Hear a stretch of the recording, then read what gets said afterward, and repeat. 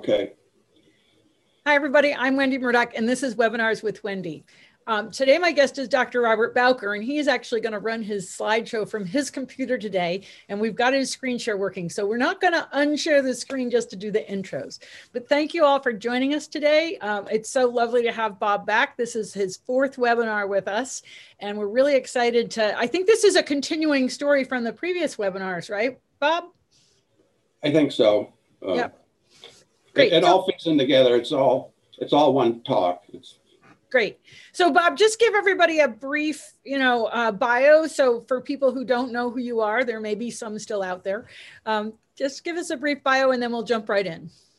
Okay. I grew up in northern Maine. Went to undergraduate, then I went to vet school, practiced for a while, and I went back and got a PhD, did a postdoc. We've moved all around. I was in Galveston for 5 years. Then I went to New York City, which is too many people. Then I went to Idaho, which was nobody who was out there. So we finally came to Mission, and I've been at the vet school for 30 years. And I retired 5 years ago, 6 years ago, 5 years ago, or something like that. Yeah. And, where in Maine, Bob? Do you know where Bangor is? Yeah. Oh, north of that. Okay. South of Millinocket. Oh, yeah. Which way to Millinocket? Okay. Yeah. It's all evergreen trees, wilderness. So it's beautiful. I went to the University of New Hampshire and spent a lot of hours up in Maine. So it's really beautiful. Yeah. It's quite rural. Yep. So it was just anyway, yeah. That's kind of, and I've been here. We've been hunkered down for the past year, which I like being hunkered down, and I don't have an excuse to have to go someplace. So it's just, shouldn't say that, but. That's okay. I'm feeling the same way. I'm really actually liking being home. This is the longest I have been home since I can remember. And maybe I'm busy. I'm busy. I had lots to do and that sort of stuff. So yeah. I've been trying to write a paper for the last number of months, and it's getting there because it's complicated. So. All right. Well, hopefully you can make this topic simple for us today. So okay. What are we going to talk about today? Basically, obviously the horse's foot, but there's always been a discussion, depending on who you are, whatever our argument, with what is the major loading structure, and whether it's the hoof wall or the more solar portions of the foot.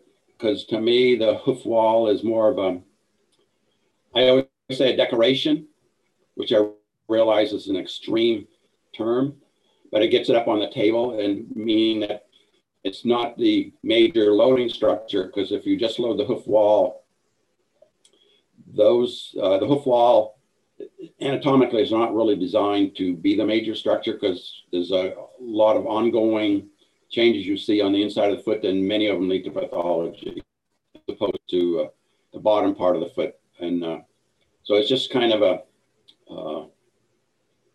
in between the hoof wall being 100% and the sole being 100%. It's somewhere in between, but it's closer to the hoof wall being a smaller portion of that, which many people get upset with that, but I want to help the foot, so that's the way I do it. Okay. Okay. Yep. And then you just forward your slideshow. There should be on your screen. It'll show up a little arrow left-hand side. Wrong way. Okay. Basically, like I just mentioned, there's always been a controversy whether what part of the foot is the loading structure, and is it exclusively the epidermal hoof wall is the primary one, and that happens when you have this, I always say, this peripheral loading device on, or hoof, or shoe, and versus if you don't have a shoe, it's more of a solar surface, but it depends on what the horse is walking on, whether it's a conformable surface or a firm surface. It's a firm surface, and the hoof wall is beyond the sole, then the hoof wall becomes the loading structure again. So so I'm towards somewhere between the solar surface, or being 70, 80, 90%. I don't really know the number, but it's somewhere up there, being the majors, being that portion of the horse's weight. And that's kind of what I'll try to show you. There's a lot of things going on in the foot, and depending on how you load it, the foot will change and adapt and respond. And I'll show you where you have this peripheral loaded portion of the foot being the loading structure. If it's 100% with a shoe on, you start to see deterioration of the internal parts of the foot, the hoof wall. I mean, the bone, coffin bone will start to deteriorate, as well as the back part of the foot. So that's kind of where I'm going with this. And it's kind of been the same song and dance I've been talking about for really a long time, because I never grew up with horses. I never saw a horse until I went to vet school. And so it's just, I think I had a more open-minded view when I started studying the foot of what the structures were doing and that sort of stuff. So when you put a shoe on, what it is, most all of the weight is on the hoof wall of the epidermis. And from a comparative anatomy point of view, there are very few creatures that walk exclusively on their epidermal hoof wall or their fingernail. And if you can think of one mammal or marsupial that does that, I'm open to rethink what I've been thinking the last 30 years. So, so what you have here, when you have this peripheral loading portions of the foot, this here is what you see on the right-hand side. Things begin to happen. The frog begins to atrophy, meaning that it gets smaller. The central sulcus, which is right here, it starts, I always say it starts to migrate caudally. It starts to go towards the fetlock. And that means the back part of the foot is not working right. And the toe starts to elongate. And there's a lot of stuff happening on the inside. What I mean by this is that when you put the shoe on, a lot of what the foot is doing, it's responding to the environment, and the trimmer, farrier, veterinarian is a major portion of this. And so when you put the shoe on, there's certain things you inherently do. Is when you put a shoe on, obviously the hoof wall is a loading structure, but it's either expense, time consuming, whatever, you lengthen the time between changing the shoes. Usually it's beyond, 6, 7, 8, 9 weeks. And that's when you start to get into problems with all of this sort of stuff. Atrophying the frog and the frog atrophying and the toe elongating and this sort of, because these things here, when you have this frog atrophy gets smaller. And the central sulcus starts to migrate caudally and the toe elongates. This is when you get to pathology. All of my navicular horses, they always had a longer toe. The frog is atrophied, and you'll see changes, pathology in the frog 6, 7, 8 years before you'll see the navicular bone. Okay, so it's just so that's what happens, is how you trim the foot. And if you when you trim it long time intervals, lots of things happen. This is a radiograph with a shod foot. You have this radiopeg marker down the hoof wall. What you see with this foot here, this has an extremely long toe. And I believe much of that is due to the length of time in between shoeings. Okay. I've met one farrier around the world who read much of my stuff and has shoes on the horse, and he puts shoes on frequently, every 4 or 5 weeks. So he's maintained a short toe. So when you start to see this, you have this very long toe, and then it's like the horse has been wearing skis. What you're going to see, though, is there's going to be bone changes inside the coffin bone. What's happening is the load is different when you have a long toe versus a short toe, and it's actually the loss of calcium in the bone itself. So it gets more and more osteoporotic. And this is what you see down here. When you see this long toe, and I always have told students that is the next horse you see, you can bet all your mortgage, double or nothing, that it'll have a long toe, and most all the time. I've never met a short-toed horse. It's very rarely that you'll see that. And when you start to see this, the point being is that this foot starts to adapt to that internally, starts to adapt and respond. So when you start the long toe, the thinning of the cortex gets gets thinner and thinner and thinner, and it gets very porous. And note that the back part of the foot here, this is the beginning of palmar process here, and this back part of the foot atrophies. And this is the problem with most of the horses. Most of these horses, in my opinion, much of the diseases we see in the foot is man-made. It's us, how we trim. Okay. And what you see here, just a little high power, what it is you have this hoof wall here. This is the shoe. This is the radiopegmatic marker. All along here, this dorsal cortex gets thinner and thinner and thinner, and it gets porous. And if you, especially if you had digital radiographs, if you blow it up, this here gets fuzzy. When you see it gets fuzzy, it means it's very porous. And many of you are women, probably watching this. And if you went to your doctor and the doctor came out and showed you a radiograph of your legs or whatever, and he said, we got some good news for you. Your legs, you'd be able to jump higher and run faster and that sort of stuff because they're so light, they're full of holes. You'd be very upset. But yet we expect this 1,000-pound horse to run on these bones here that are very porous, and it's Mother Nature doesn't like that.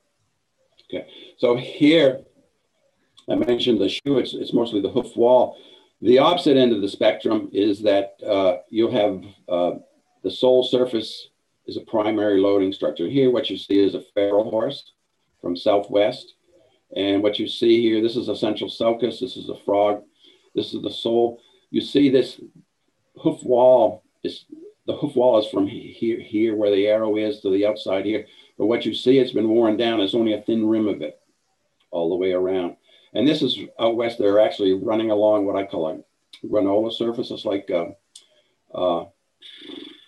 like granola. Cereal. It's more pebbly rock, and that's like sandpaper. So it's actually wearing down the solar portions of the foot. This is a feral horse on the left-hand side. It's a domestic horse that's it's in the Southwest United States, in Arizona. This is kind of, I got pictures of these, where these were actually going uphill or downhill, and they weren't trimmed. And what you see here, central sulcus is here. This is the bars, the hoof wall is here. And what you see here, there's somewhat of a dirt plug. I'll show you the environment of here. The bars are prominent. And what has happened, what you actually see here, you see the hoof wall, what is being worn, it goes way up here, okay? It's not just this thin rim here. And what will happen, this will eventually break up. The toe is kind of long from my perspective, but these horses were going uphill or downhill all the time. They were not on level ground at all. So when you see these feral horses, this is what I did with Gene Ovenick and Barbara Page back in the 1990s. This is a radiograph of a feral horse, a real live feral horse that we had tranquilized, took radiographs of it. And you can see without these radiopeg markers, you really won't see where the hoof wall is. This is a wire along the hoof wall. And so the x-rays actually go through much of the hoof wall. You don't really see how thick the wall is here. The toe here is fairly long, but it has to be worn up. But what you see, this lighter, wider area, that is the dirt plug. And you see what the purpose of the dirt plug, it does have a function. See, it brings this breakover back from here. You see at the very extreme toe down to here. So that in the feral horse world, these horses usually will have a shorter breakover. And what happens is the bones will be very dense. It'll be the same thickness all the way down to the bottom. And most all of them do not have a palmar process, okay? The palmar process is kind of a response of the bone to a longer hoof wall toe. It's kind of like if you were out in a boat canoeing and you wanted to have more balance, you'd put an outrigger on the side. That's what this palmar process is here. So it's but that's what you see all the time. With the understanding is this here is in the Southwest United States. And also a lot of what they're walking on is actually granola. So there's not much of a dirt plug in these as opposed to what I showed you before. This here is this foot here was from one of these horses here. This is in Southwest United States. This is Arizona, okay? And if you know in Arizona, there's just no water. So if you look at this foot here, it doesn't look too bad. It's being worn a little bit. It is a little bit underrun, but what it has is a straight coronet, okay? And that's kind of what I'd like. I'll show you why and all that sort of stuff. So this is what you see the terrain, but very little of this terrain is level. So, and again, the main thing is the feet are a product of the environment, because if you go to certain parts of the world where these horses don't have a surface, ground surface where the soil can actually wear the hoof wall down, the hoof wall just keeps growing, okay? And again, if you look at this foot again, you see there's a small amount of weight going to be on the actual wall, because the wall goes from this arrow here, it's quite thick. So they only see a small part here that's being worn down. And depending on the surface, you may or may not have a dirt plug. I always like to say there's like 5, 20, 25% of the weight will be on the hoof wall. It's not 100%, okay? But if you had this horse on an asphalt walkway or something that's very flat, most all the weight would be on the hoof wall. So it just varies with what the horses are standing. So if a feral horse foot that's born and raised there, you have to remember that it's being worn and sculpted by the environment from day one, as opposed to this horse here, where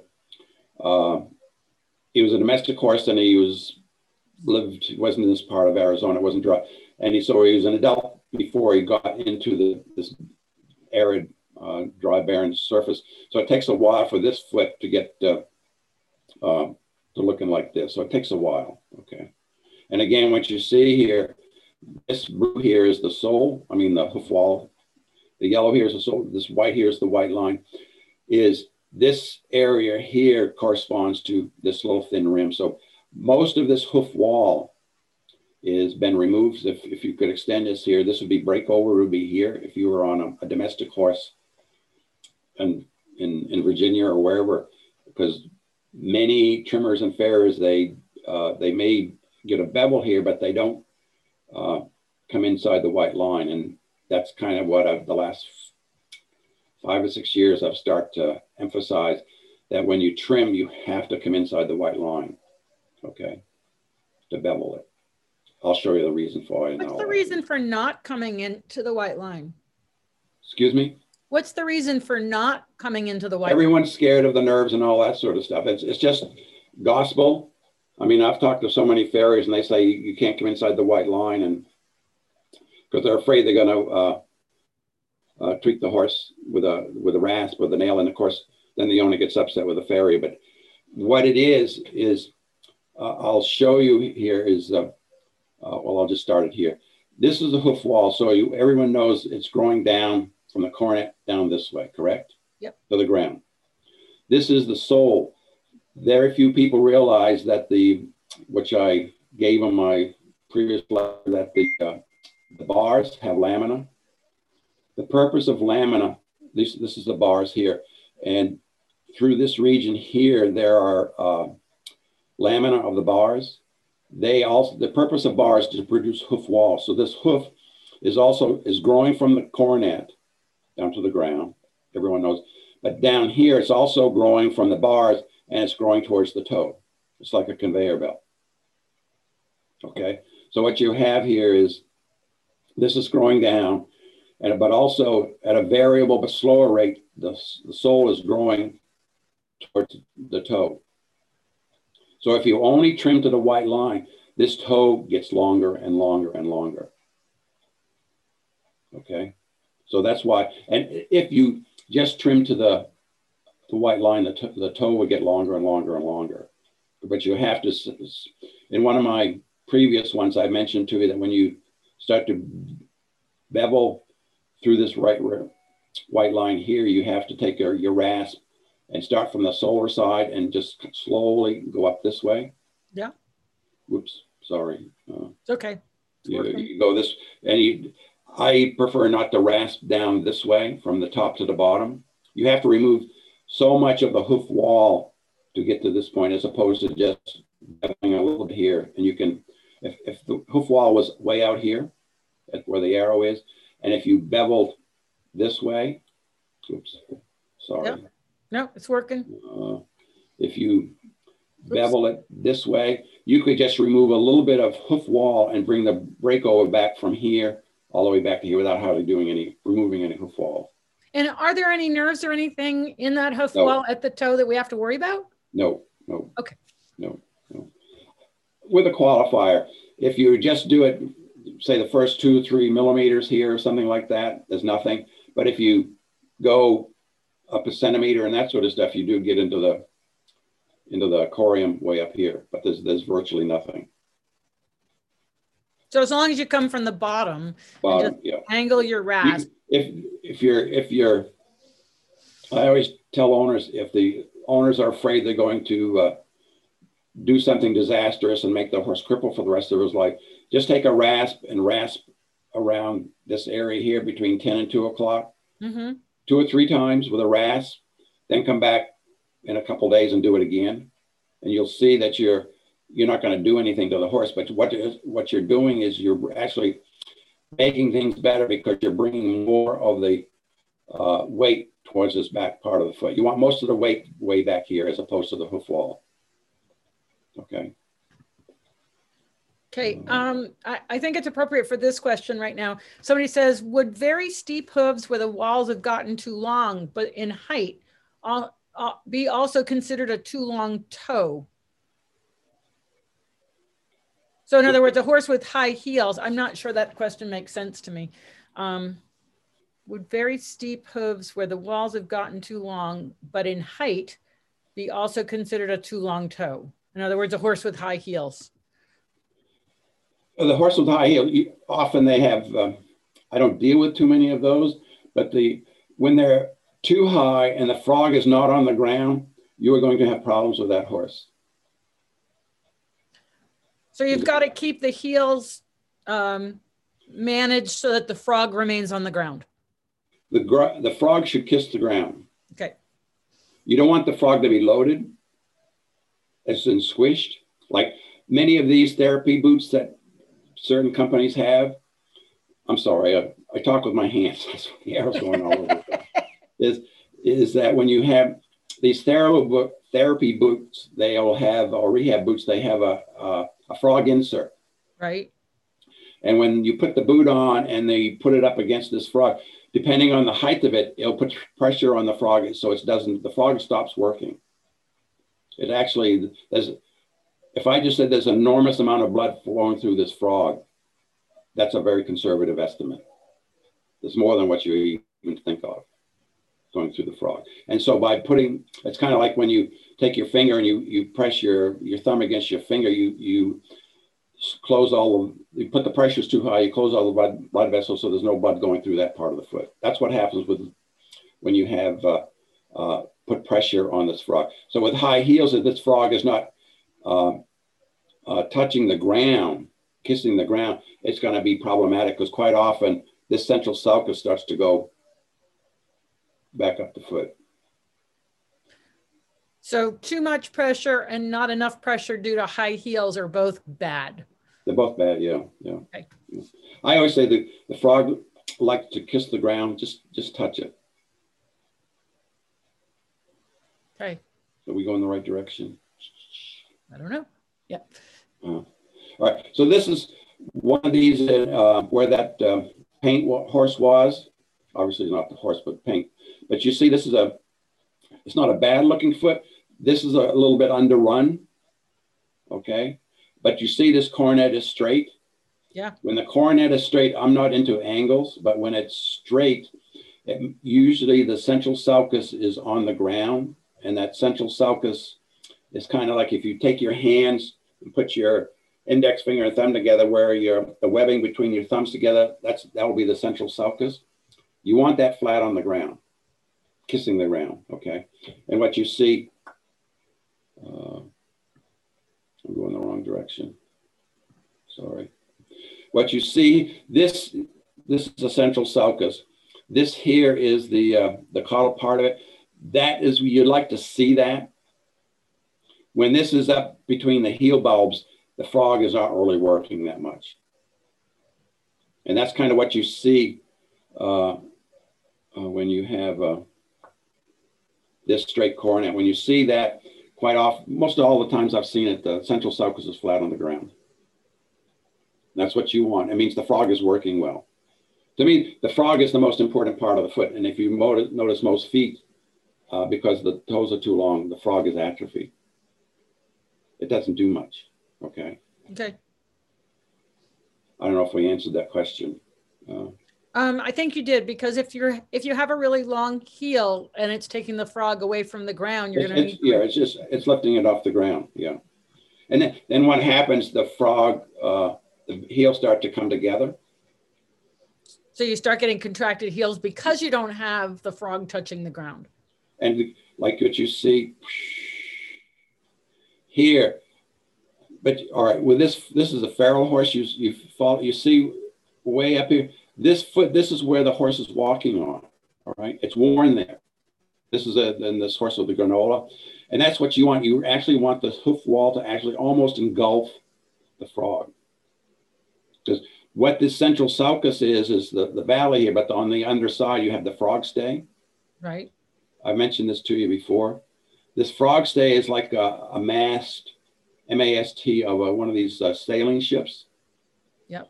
And what it is there are fascial sheets that attach to that, and that takes a lot of the workload off the internal structures of the foot. When this central sulcus starts to go towards the fetlock, the fascial sheets that attach to that frog stay are not tight and not taut. They're loose. They're not going to take a lot of the load off the foot. And that's the purpose of this central sulcus here. Okay. Okay. So far, so good. Yep. So okay. Oops. All right. This here is another horse, another environment. And see, this is a feral horse. What you see, this is a little bit underrun. Yep. And the toe is a little bit long. Part of that is because it's going uphill and down. But the main thing you want to watch, though, see this coronet is straight, which means the back part of the foot is working well. Okay. Is his other front foot? I assume that's a front foot. This is a domestic horse that was released out. This is more upright, and it's going to be a higher heel. And this is the frog is barely going to. This is at a rehab place, and okay. They were releasing him out. But this is the problem part of that foot on this horse here. You weren't supposed to see that, but it's okay. All right. Well, because I'm getting a lot of questions about feet that are high-low. So I was going to hold that off and ask you at the end, but that was looking like a high-low horse. The high-low, you have to be careful how you trim them, because I firmly believe that you can gradually change the low one is going to be usually the sore one, but if you bevel that,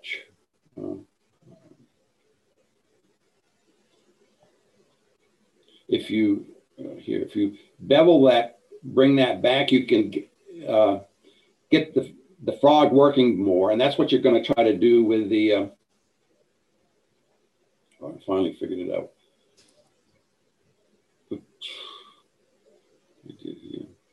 Where were we just a minute ago?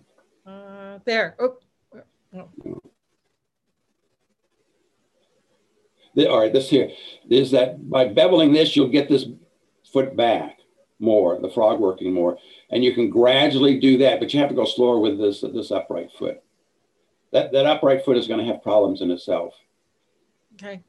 And we're talking a long time, because the bone is, when you see this, the bone is changed to that shape to conform to the hoof wall itself. Okay, it's taken years to get that way, so it'll take a long time to get it back, and a lot of people just give up because it takes so long. Okay. This here is what I'm showing you is this back part of the foot is the most important part of the foot from my perspective. This is another one of these horses. You can see the frog is atrophied, but you see this frog stay, the central side of the frog stay is here, and you can see this horse is actually running on this part of the foot. And these horses aren't trimmed at all, but you can see that's what is worn down. And this horse is going uphill or downhill. That's why it's got a long toe. But the horse he's not sore or anything like that, because this is the active part of the foot. You can see this here, the hoof wall starts here, but it's actually that's what is actually supporting the weight here. Okay, so it almost looks like the heel bulbs, the bars, and the hoof wall and the frog are all at the back of the foot taking the load. Yeah. And see, and the key thing is that you see this central sulcus, it's on the ground. And the inside of the central sulcus where you got the frog stay, that's the mast of a ship. Right. And one of the other talks, I can't remember what I have here, is that there are fascial sheets that are inside the foot that attach to that frog stay. And that's taking all the load. They're supporting the bony column coming down and allowing the blood flow to go through this foot and that sort of stuff. But when it's up here, when this central sulcus is up here, and where the biggest part of it is problematic if it's way up here because it's not functioning, because the frog stay, when it's like this, it's perpendicular to the ground. Mm-hmm. And when it starts to migrate up towards the fetlock, the tip of it starts to point towards the navicular bone. Okay. So I don't know if you're familiar with the word tensegrity, but I've had a couple other webinars where they've talked about tensegrity, and it seems to me that the combination of the bones and the frog stay and the back part of the foot have to have a certain amount of tensegrity for it all to work properly. And when you get that long toe, you lose that system. Oh yeah, no, I agree. That's kind of what I'm doing. But with tensegrity, see, when you have the long toe and you're on a level ground, this central sulcus is migrating towards the fetlock. Right. And what it's doing is, I'll show you there's other things that's happening. When you do that, these ligaments inside the foot, or these fascial sheets inside the foot, they disintegrate. Right. So you lose whatever tensegrity you need to hold everything in an organized way. Yes. Yeah.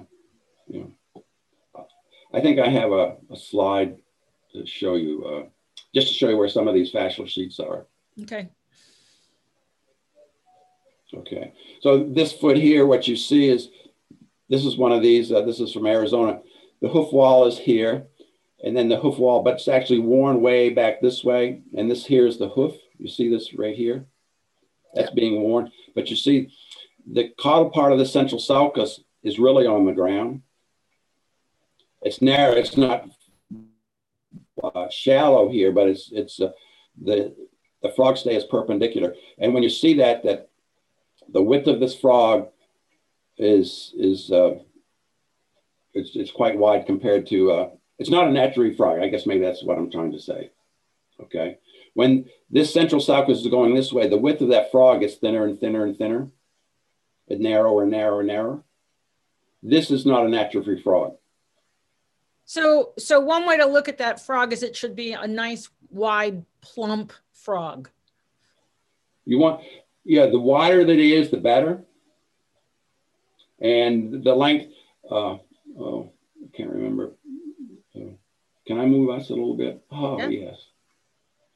So is that this, you want the width of the frog to be major. It should be 80 to 90% of the length of the frog. Okay. The length is not the important thing. A horse with severe laminitis, the end of the apex of the frog is at the toe. It's because this sole is migrating this way. Yeah. And when you start to bevel this hoof wall here, you can wear that down, but you bring everything caudally, and the frog gets bigger and bigger and bigger and bigger. I think my last webinar was like that. Okay. Yep. And what you see in this foot here, see, this is the hoof wall here, but the actual hoof wall is worn. Most of the weight is going to be on the sole part of here. All right. And this foot, it's not on the hoof wall. The hoof wall is a decoration. And if you keep that in mind and realize that it's not absolute decoration, but it's pretty close, that the loading structures have to be on the solar part of the foot, back here as well as here. This here, the importance part of this part of the foot, the frog, and that's where all the neural machinery is. And this frog is where most of the blood flow is. I know that some foot gurus say there's no blood in the frog, but that's not quite right. That's kind of the spiel for the last 20 years. Okay. All right. And again, why I've been a firm believer in the dirt plug is this is the dirt plug here. It really shortens the toe. It brings the brake over back, so it puts less stress on all this equipment here. But the other thing here, it enables this tissue to heal. So I have a question about the dirt plug. The dirt plug. And they said in a previous webinar, you talked about the importance of the dirt plug for stimulating the hoof development, and that horses only have them removed once a month when the trimmer comes, right? The question is about thrush and management. How do you manage thrush? So she says, I find my damp conditions mean that I have to spray the horse's feet with something every 3 to 4 days. Otherwise, thrush starts to develop. How do you manage to go a month without attending to this? And perhaps your soil conditions are very different. I've already heard that. It depends on if you keep a shorter toe, okay.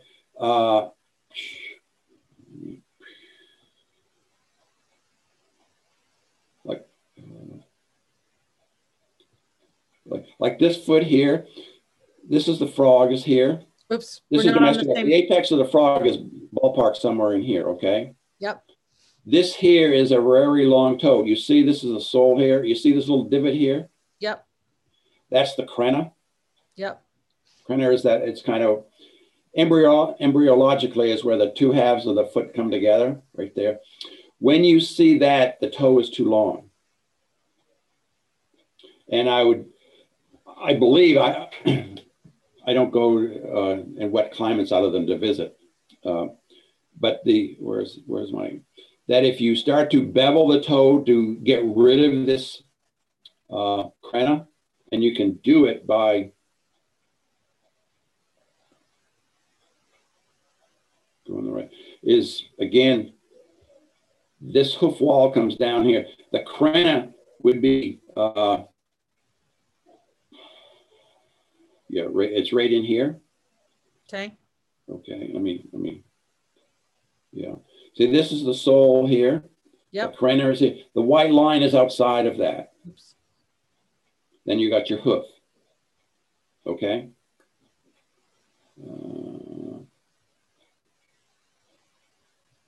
Go back to this here. So this is the sole here, the yellow.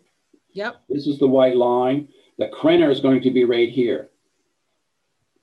If you have a hoof where you actually just trim it off way out here, whereas this is all epidermis and you got your white line and your crena, this is all extra foot that the horse has to biomechanically move when it's moving. So what you're trying to do is, we're getting back to the thrush and everything, because usually in those thrushy frogs, the toe is too long and this central sulcus is on the way to the fetlock. It's narrow. Mm-hmm. Like I said, if you can't see me, can you? If you turn to your, I think, left and raise your hands, we can see you, because we're actually, yeah, there you go. Oh, okay. All right. If you take your index fingers together and your thumb together, where your webbing comes, that's the central sulcus. Okay. When it's down like this, it's very narrow, and the central and the frog stay is perpendicular. When it's the frog is when you move this toe back, this central sulcus gets just a minute. I forget where I was. Yeah, this central sulcus gets more shallow, and the frog at the heels will expand. And so, when it's very, trying to answer this question when it's very wet, that when this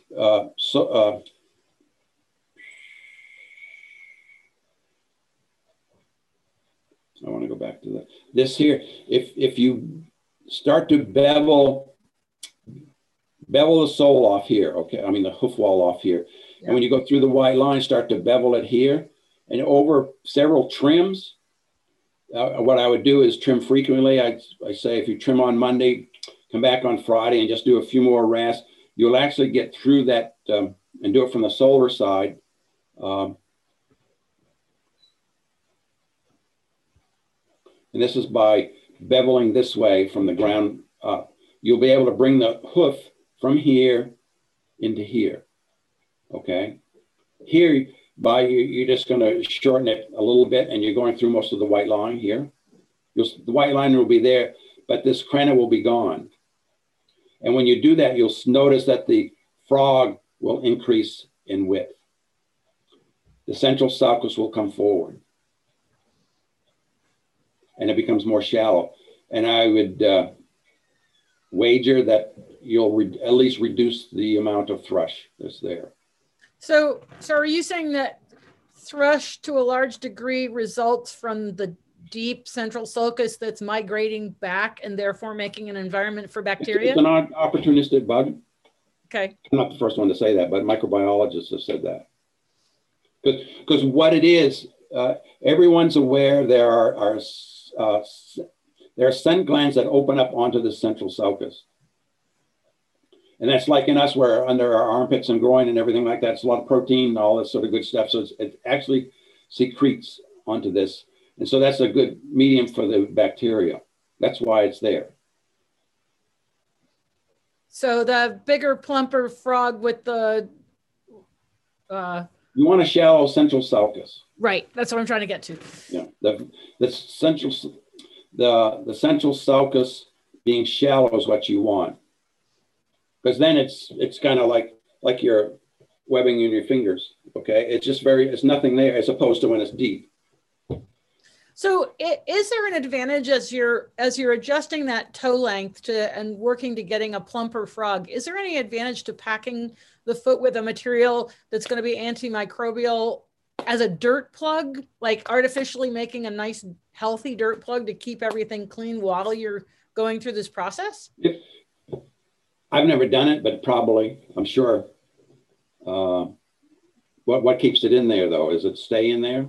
Well, I'm actually experimenting with one of my horses right now. I have 3 horses that I trim, and she's had laminitis. And so her feet are improving, they're getting better. But I packed Artemud in her foot, and I used one of our prototype materials. We're working on some different kinds of pads. And then I just cast it to keep everything together. And I've left it on. I'm going to take it off in a couple more days and see what it looks like, just to kind of give the foot a chance to be in a healthy, clean, antimicrobial environment. So I'm curious. That's kind of my... I wouldn't be surprised. It would help. But every place I've been, Australia, Norway, Sweden, and many places here, it's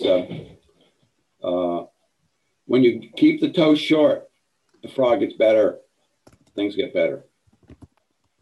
And then they're also, like nutritionally, the horse needs what it needs to be healthy, so that, if the horse is compromised in some other way, is that going to show up in that frog? I'm sure, the extremes probably. Okay.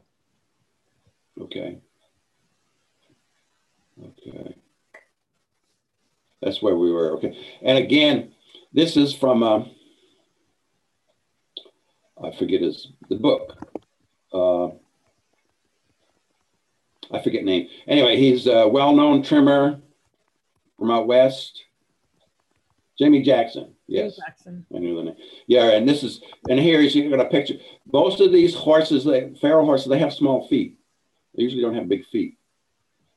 Okay, and so the point being, everyone says you need, horses with small feet have problems. No, it's the way we're trimming. Okay, which I have a problem with. And this is an actual feral horse foot. It's really a feral horse. He's recovering from anesthesia. And what you see here, this is a little bit underrun, and he shed his frog and that sort of stuff. But before we got there, he was actually, there's a lot of dirt there being on. And this here is another foot. And that you can see, they're a little bit underrun because they have to grow down before they're actually worn off. So, and this indentation here, a lot of people, which I don't believe in, they rasp the wall to get this natural arch here. And if you watch these horses, if you just trim straight across, this will gradually form because that's where all the dirt plug comes out of the ground when the horse is running. Okay, those horses who are in a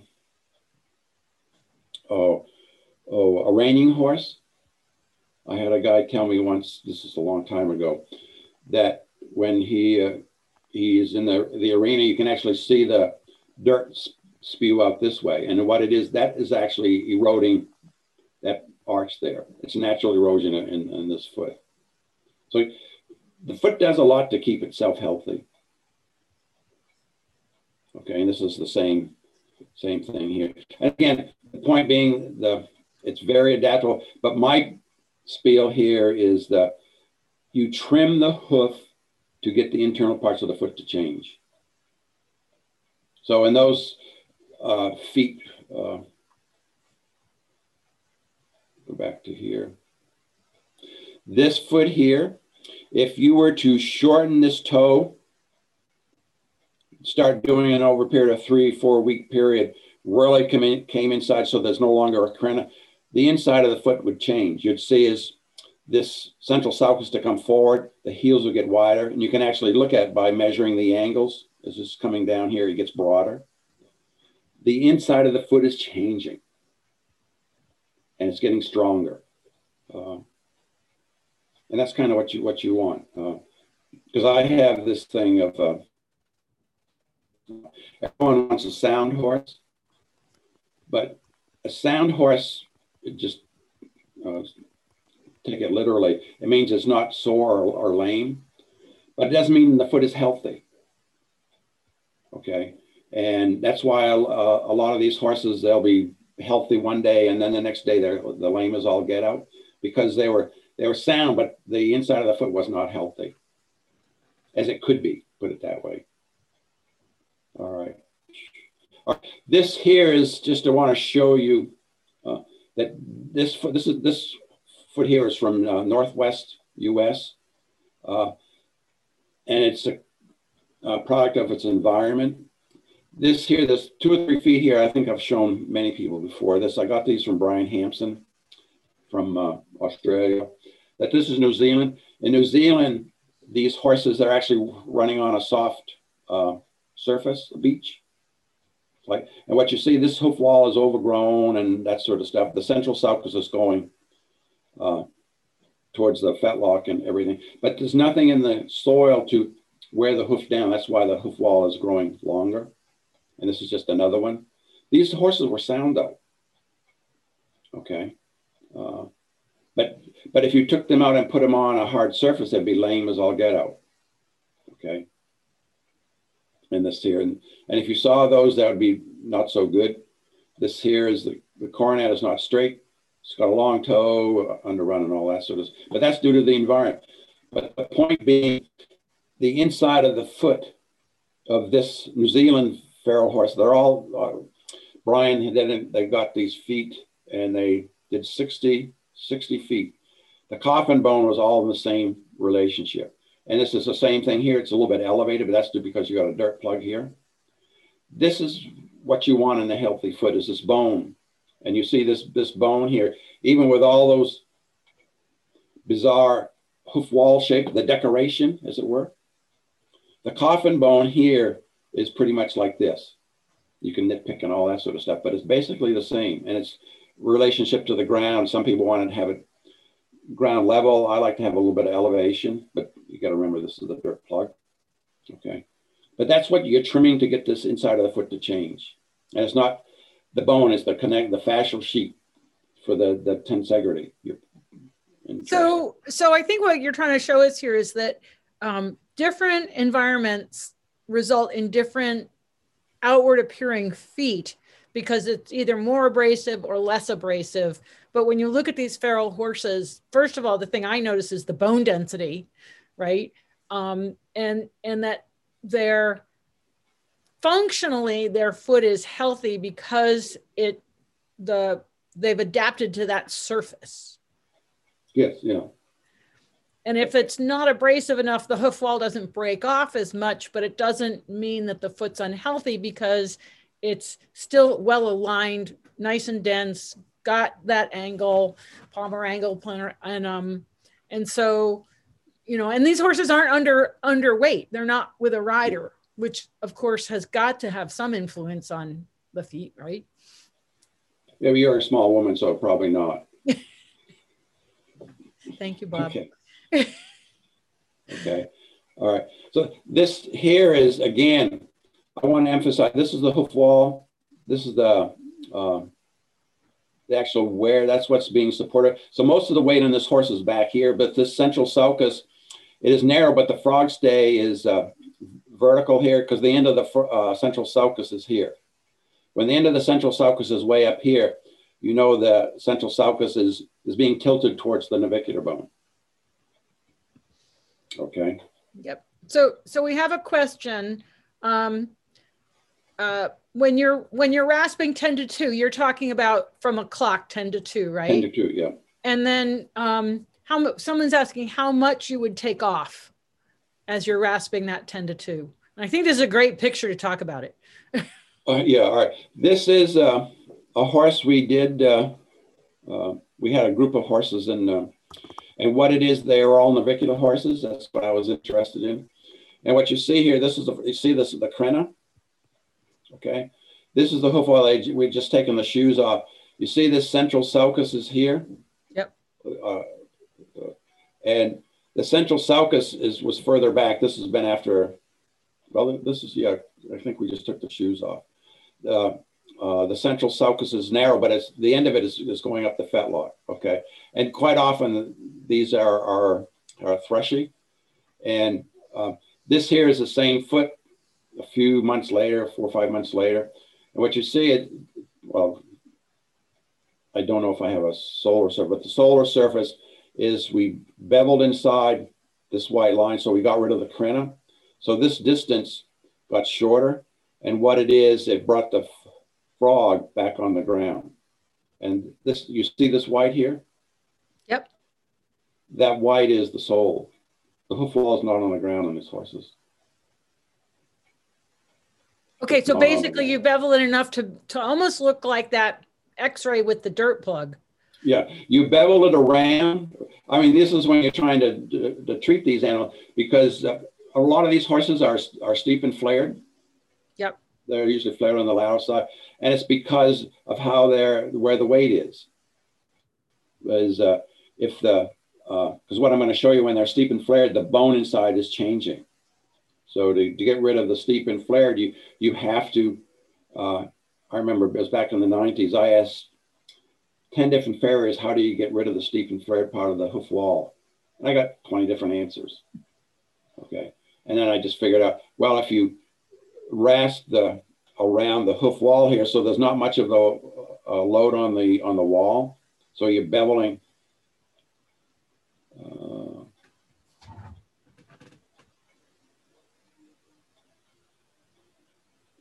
So you're beveling. If you just bevel at this point here, it wouldn't take you too long before you'd have some of the hoof wall on the ground. So you want to rasp through this white line. So all the weight is going to be on this sole here and part of the white line and whatever the frog is. Okay, and that's how you'll gradually. And what will happen is the foot will equilibrate around the central part of the foot. The load equilibrates. So these horses were all steep and flared. So eventually, just by doing it this way, most of these became more symmetrical. I won't say they're perfectly symmetrical, but they became more symmetrical. All right. And this you can see the sole here. You can see where we actually we actually removed a lot of the hoof wall here. So that's where they're actually bearing most of the weight here. Okay, and this here is from the side, these feet, where the short toe and this foot is getting there, because this caudal part of the coronet is still curved down, so the frog is not where I want it. Okay. So is the straight coronet band a good indication of the frog being on the ground? I think I'm supposed to say yes. I think I didn't hear the beginning, but when it's straight, like this, what you see here, this comes this way and comes down. That means the central sulcus is up towards the fetlock. It's going towards the fetlock. It's open caudally.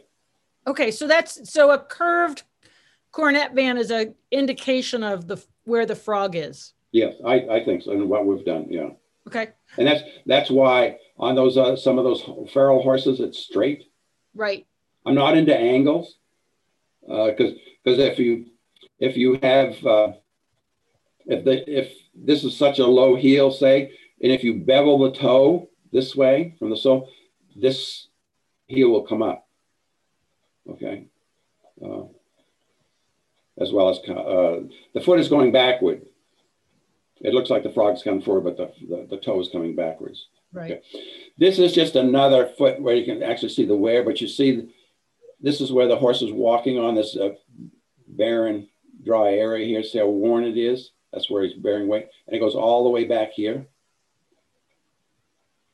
So most of the weight is going to be on this back part of the foot and the solar surface. And this is not quite touching the ground. The central sulcus is straight though, because the caudal part is here. So that when you look at the toe area of that foot, it looks like there's almost a shelf where that's what's being worn. That's where the weight is.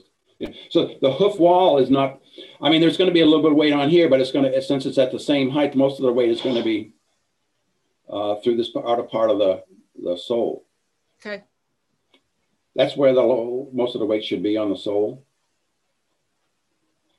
And this is kind of Arizona. That's where this horse was at. And again, this is what I showed you before. This is straight coronet. Wait, we're not there. There we are. Okay. Yep. Okay, just straight. That's kind of what I've found in the last 5 or 6 years. When you start to have that, the frog gets bigger and bigger and bigger. And that's the same thing. Okay. I'm trying to move on here, so I'm going to take all day. This is the okay. Well, let me just ask you a question. Does the bone density recover when trimming is optimized? It should. Okay. Yeah. What you're going to have is I'll show you in a second. What you're going to have is the optimization of it is you're going to have a short toe. The frog is going to get larger, come forward, and the heels are going to become upright a little bit, and the corner is going to become straight.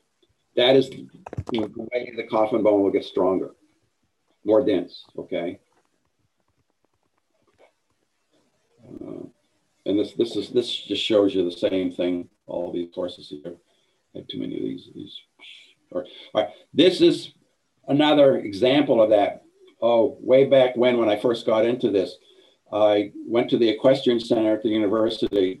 All these horses that were barefoot, they were being ridden for 6 hours a day in classes. And as soon as they came off the arena, I made an imprint of it. And this is kind of where the load was. This is that front part, in front of the central sulcus, that part of the frog. That's where it was weight bearing. And then I cleaned the foot out.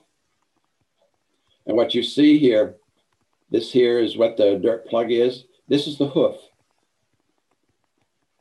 Okay. So when to go back here, when the dirt plug is extending below the hoof. Okay. That's where the load is there. And when you remove the dirt plug with a wire brush, this becomes the loading structure because the hoof is extending beyond the sole. So the dirt plug actually, it sounds to me, I don't know if you've ever. That's something, yeah. Yeah, we used to have shoes that had a rolly bottom, and so it shortens your breakover. I had a pair, but it made my calf muscles so big I couldn't get in my britches.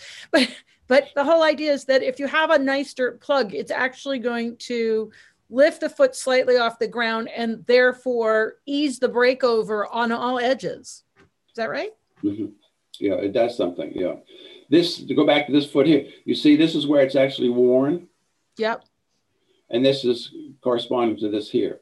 That's what the horse actually wants to walk on in a dirt environment. Okay. All right.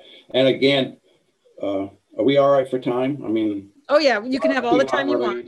Nerves, but That's all good. of these neural structures are in this frog part. Okay. This here, there's proprioception is where the horse knows where its feet are. And these are Merkel. So these are touch receptors. Most of those are in the frog surface. And they're associated with the tubules. This here is just what they look like on histology. And they are, they pick up the vibrations and that sort of stuff. So these are part of the earthquake detectors. Horses, especially in earthquake country, people notice their horses get excited a day or so before the earthquake because the horses are feeling the vibration underground. That's what they're feeling through these sensory receptors. And where do we find these receptors located again? These are, all right, this is a picture of the foot. They're going to be, the big ones are here. This is why I'm kind of a guy that's interested in heel first landing. These large proscenium corpuscles are at the heels. I mean, they go way up here, suggesting that's what the foot wants to have here. But most of the times, this is a racehorse that it's got a long toe. That's the problem with it. And there's others up here for part of the DDFT that's attached to P2 here. It's they alert the horse to what's happening when the foot's on the ground. The horse needs to know where its feet are. This drawing here, I did this way back when, and what it is, it's not a good frog. You see how narrow it is? Mm-hmm. It should be quite wide and everything, but that's kind of where they are. And those of you, have you ever been on some sort of vibrator? Mm-hmm. It feels good. It's these proscenium corpuscles that are being activated. And what you see here, these are smaller ones. These are associated with the frog stay. These are the frog tubule. And I'll just say here, this is a frog tubule in a frog. I'll just throw this out a little tidbit, is that the tubules in the foot, the largest ones are going to be associated with the central sulcus. Okay. The frog tubules, the width, this is just frog tubules and cut in half. The frog tubules here are 1.5 to 2 times the diameter of the frog tubules that are at the apex of the frog or the heels of the frog. And they're much larger. Everyone focuses on the tubules in the hoof wall. The hoof wall tubules are very small. They don't have a lot of blood in them. Okay. This here, the point, what I'm doing now is this 1.5 to 2 times the diameter of the frog tubules associated with the central sulcus is there's so much blood going through this when the frog is kissing the ground. When it's not kissing the ground, there's hardly any blood going through these. Okay. So let me see if I got this right. That these are these Pacinian we're looking at? These are Pacinian. They're smaller ones. The Pacinians are quite large. They're up to 1 millimeter. These are a tenth of that, 10%. So okay. They pick up smaller vibrations, more sensitive vibrations and that sort of stuff. And so there's more of them in the central sulcus than in the rest of the frog? These are associated with the frog stay. Okay. Okay. All right. I don't see these anywhere else. To go back here, these Pacinians and laminated corpuscles, there are none are here. Where there's none up here. Okay. At the toe, suggesting possibly maybe that the front part of the foot should not be the first thing that hits the ground, which everyone knows toe first landing is not good. Right. There's something wrong with the foot. They're all back here and associated with the frog stay, which is here. Okay. Okay. So you want to trim to have a good frog. So the horse knows where its feet are. And at the same time, when you do that, these tubules, which you see here. Yeah. This is a wall of, these are two walls of the one tubule. Those tubules have, well, I didn't measure it. It has 8 to 9 times as much blood going through the tubules there as opposed to the front part of the frog or the dorsal hoof wall. So the tubules are really blood rich. Around, yeah, right, yes. And they're detecting vibration. And so if we have a poor frog with a central sulcus that's migrating backwards, what's happening to these receptors? I assume the receptors are still there, but they're not being fully activated. Maybe they're less sensitive. Which means that the horse is going to be less clear about where he is in space. Right, yeah, I think so. There's something wrong with how it lands. And again, everyone says the foot is automatic. It's not quite automatic when you really get down to look at it. So somebody asked the question, how does shoes affect these sensors? I think they're overwhelming the receptors, because a shoe's doing different things, but a shod horse on a firm surface, the vibration is going to be off scale. And people have shown that back in Denmark. There's a vet school and farrier school. They showed that the vibrations with shoes on are, it does damage. I'll just say that to the foot. And of course, if the shoe is taking the frog off the ground, that's going to kind of accentuate that even. Like if the frog could still kiss the ground with the shoe on, is that going to help? It's going to overwhelm. All right. There was this guy in 1989, he had a paper that they showed his conclusion was that horses with shoes on should not go faster than a walk on a hard surface. That was his conclusion. But that was before we knew what the frequency was for vibration, what you see here, damaging tissue. Right. And that's only become a thing in the last, I guess, 20 years or something like that. But but the vibration they had it actually damages tissue when you got these peripheral loading devices on hard surfaces. And is there a difference if they are plastic shoes? It will be less. Okay. So it's just so I mean, I'm at the point where I think, I'm not saying every horse should be barefoot, okay? But if you have to protect the foot. My belief, a metal shoe is not doing it. And I got to get another bulletproof vest. But I think the foot should be protected. Well, and that's always the struggle, isn't it? Between protecting the foot and not overwearing it. You know, I had a reining horse that was pigeon-toed, and if we didn't keep shoes on her because she would stomp fly, she'd just wear her feet off. So we had to do something to keep, her from wearing her. But I believe there's some people out there that are much smarter than I. They can find a material that generates less vibration, because the vibration is killing the horse. Right. Okay, because what it does is when you get I forget exactly, when you get close to 500 or 600 hertz or something like that with a frequency, it constricts the vessels. I think I mentioned it too before, and I think it's like 500 or 600 hertz. When the frequency gets that high, they've shown the arteries in their model constricted, but a 15-second exposure to that high frequency, the vessel remain constricted for 3 days. Wow. Did you get that? Yeah, are you awake now? Yeah. I was just answering somebody's question. So after the vibration, it stays constricted for 3 days before it finally stops being constricted? Yes. This is, okay, so I'm going to switch gears completely here because this question's now burning my brain is, like with Surefoot pads, we see these horses reset. We see their proprioceptors apparently reset because they come off and they move different and everything. So it's got to be affecting these receptors in a positive way, maybe resetting them quicker. Yes, yeah. Okay.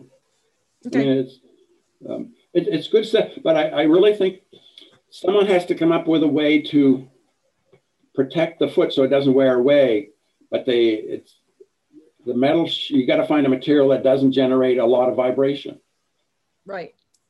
So that also leads, a lot of people are using these vibroplates and putting horses on them. And I know horses love to stand on them, but how is that affecting their receptors? Oh, it's going for the receptors. It's activating them in a nice way. Okay. But why I say that, in many of my navicular specimens I have, when I look at the feet, because with navicular horses, there's so much damage throughout the foot. Navicular bone is not the problem in these horses. So much soft tissue damage. The vessels, after they're dead, are constricted. They don't dilate after because they produce another protein, so they remain constricted, I'll just say forever. So then all of a sudden you have the mechanism for dissipating energy and all that sort of stuff is out the window. That's why a lot of these horses get down the tubes. Okay. Okay. Yep. And this here, these are a lot of these touch receptors associated with the mouth of the tubule and in the lamina. These are melon pigment tubules, melon granules that are being spewed out and picked up by keratinocytes. But the brown here shows of these they're called Merkel cells down here. These are what we have in our fingertips, suggesting maybe the horses use the frog the same way. They're all over the place. Okay. Okay, so they're in the cornet and the frog, but are they in the hoof wall at all? No. So there's less of them. I'll put it that way. Okay. But they're in the lamina. Okay. Okay, but the lamina, it's because they're going up and down. Because the lamina are close, they're right aboard of where the blood vessels are, or the dermis. So when the wall is being loaded, the hoof wall is going one direction and the foot's going the other direction. So they're being stimulated. Okay. Yeah. Okay. And again, this just shows you, this is my wife's horse a long time ago. And you see, this is not good, but now he's got a straight cornet. Mm-hmm. So I figured out what was going on. This is on a cement blockway. And when we put him on the P-Rock, this shows you what P-Rock does, or any sort of conformable surface. Blood flow becomes normal, as opposed to when you have him standing here, the blood flow actually stops. When you see little gaps, just like that, actually blood flow is not moving through this foot at all.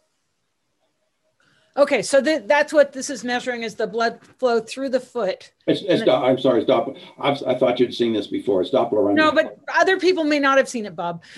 So I have to keep my. I've seen it a long time, so I know what it is. Sorry. It's okay. But what it was is that if you have a horse standing on this, then you lift the other leg up, so this foot is doubly loaded. Yeah. And measure it at the level of the fetlock. Yeah. There's so much pressure inside the leg being double loaded that blood flow is actually stopped, or in this case here, it's going backwards. Wow. Going back in the foot due to the pressure. But if you put it on P-Rock and do the same thing, it's normal. Or in this case here, we just put a washcloth between the foot and the cement blockway. Right. It's the touch. That's what the touch receptors do. So the touch these things here, these Merkel cells, they allow the blood flow to move all the time. Okay, I think that's the bottom line, that the touch receptors are involved with blood flow. And if they're shut off, I guess is the right word, then you lose your blood flow? If they're overwhelmed, like here, this is what you're too much pressure inside the foot when you double. But if you activate these, but again, you remember when they're on a hard surface, you only have, I'm going back here, I'll show you this here. Okay, this leads me to another question. Okay, this is a feral horse. What we did here is, you see the yellow spots? There's one there, two there, two there. This here, we had a board. And after we cleaned the dirt plug out, we rubbed this on. This here is the points of contact high points on the foot when we put them on a hard surface. Right. Okay. Then you go back here.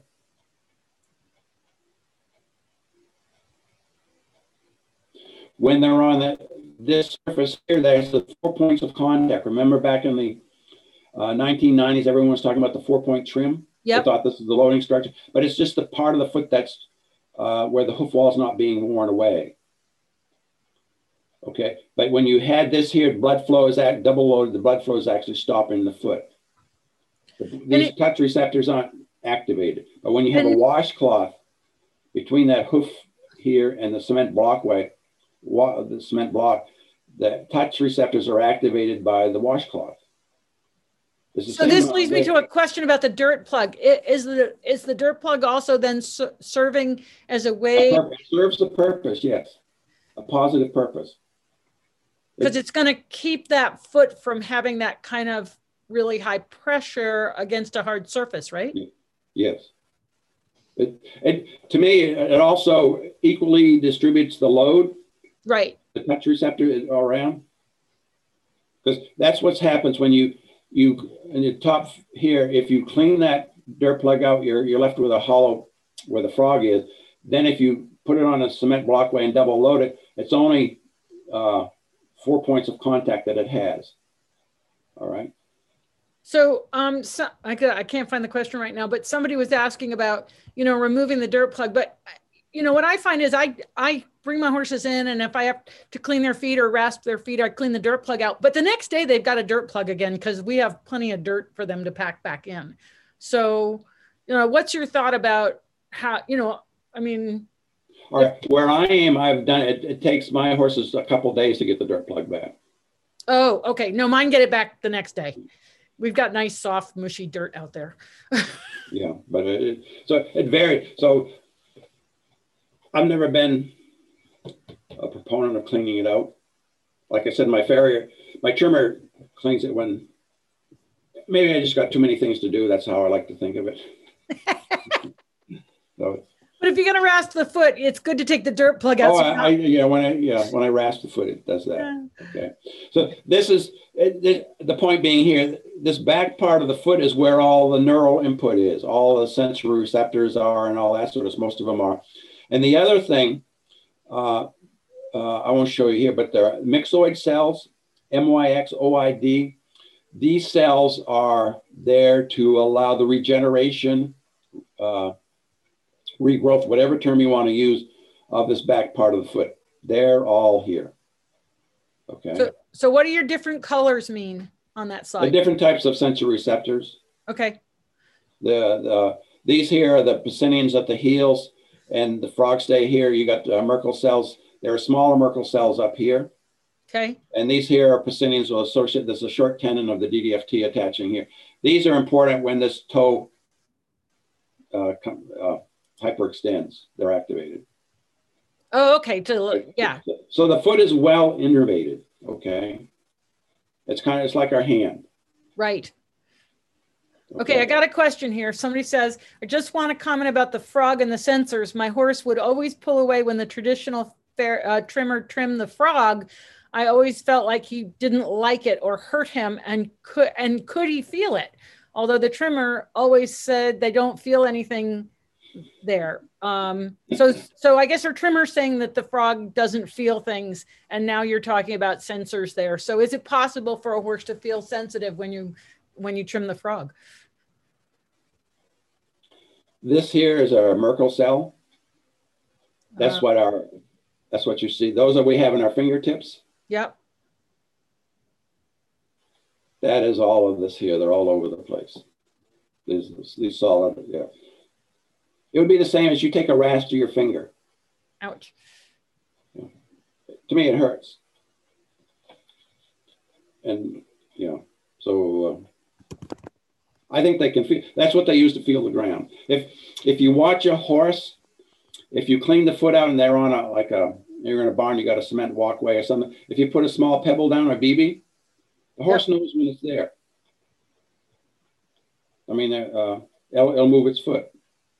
So it's just. And then somebody's asking, they're planning on putting in a track system, and they're wondering what the best footing is to maintain a healthy hoof. hard pack, gravel, soft? What are your thoughts on that? I think it should be varied. And then it gives us, if you watch these horses don't walk on a barnyard. They don't go up and stand on the cement walkway. They find something that's comfortable. Quite often, if it's very soft and whatnot, they try to find something where they can put their heels up, so that all the load's going to be on their heels. So I let the horse decide where to stand. And so if we give them a variety of surfaces. Yeah. Yep. Yeah. This here is, I was speaking somewhere, and I believe, all right, this here, these are foot gurus. They're very good, smart people and nice and all that, so all these good qualifiers.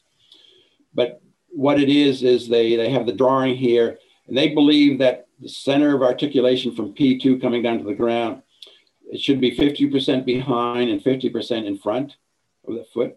That's what they want for a healthy foot. And a lot of trimmers subscribe to this and that sort of stuff. And so I questioned everything. So what I did, I took a ruler and went from here to here and here to here. And you'll see they're different. They're not the same distance. Right. Okay. I want, and this here is another where they had the same, they had it 50-50, but this is their line. And if you measure the line from here to the toe, it's not quite 50-50. Okay. These all had long toes, in my opinion. And to me, 50-50 is I don't know what I have next. Yeah. This here is a 3-year-old racehorse.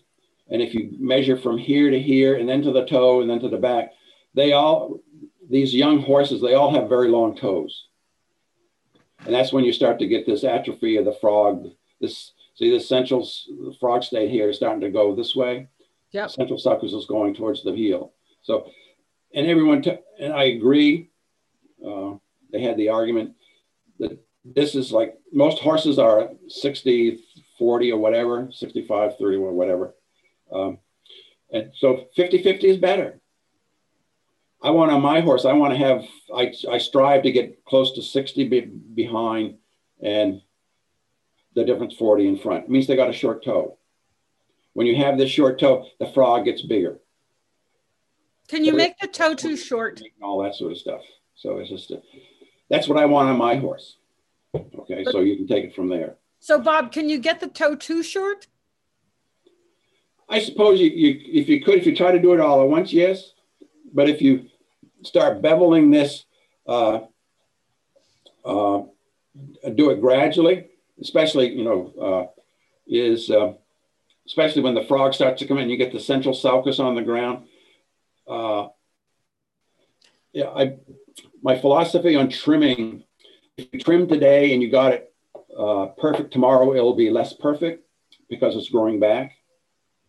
So if this is 50-50, if you came back and did a little bit of beveling the toe between 10 and 2 every 2 or 3 days, you'll eventually approach this 40-60 in the back. Can you go to the next slide again? I got a question. So when you talk about the central sulcus being on the ground, with this picture, we see it sloping up toward the heel. You actually want to see that digital cushion is almost a straight line across the bottom. This will be lower. Yeah, this here will be lower. Okay. This is the frog stay here. Okay, got it. Okay. So you want that parallel to the ground. Yeah. Right. Well, the frog stay will be perpendicular to the ground. The central sulcus is the shallow spot around it. Okay, so I'm just trying to think if you have a cross section of a really good foot showing us the frog stay. It'll be going up here and it'll come down like that. Okay. Okay, and you see this here is a racehorse. The end of the coffin bone is here. This toe, you want something like that. Yep. And then I agree with all the biomechanics. They're all better, smarter than I am. They're all less pull and all that sort of stuff. Okay. Yep.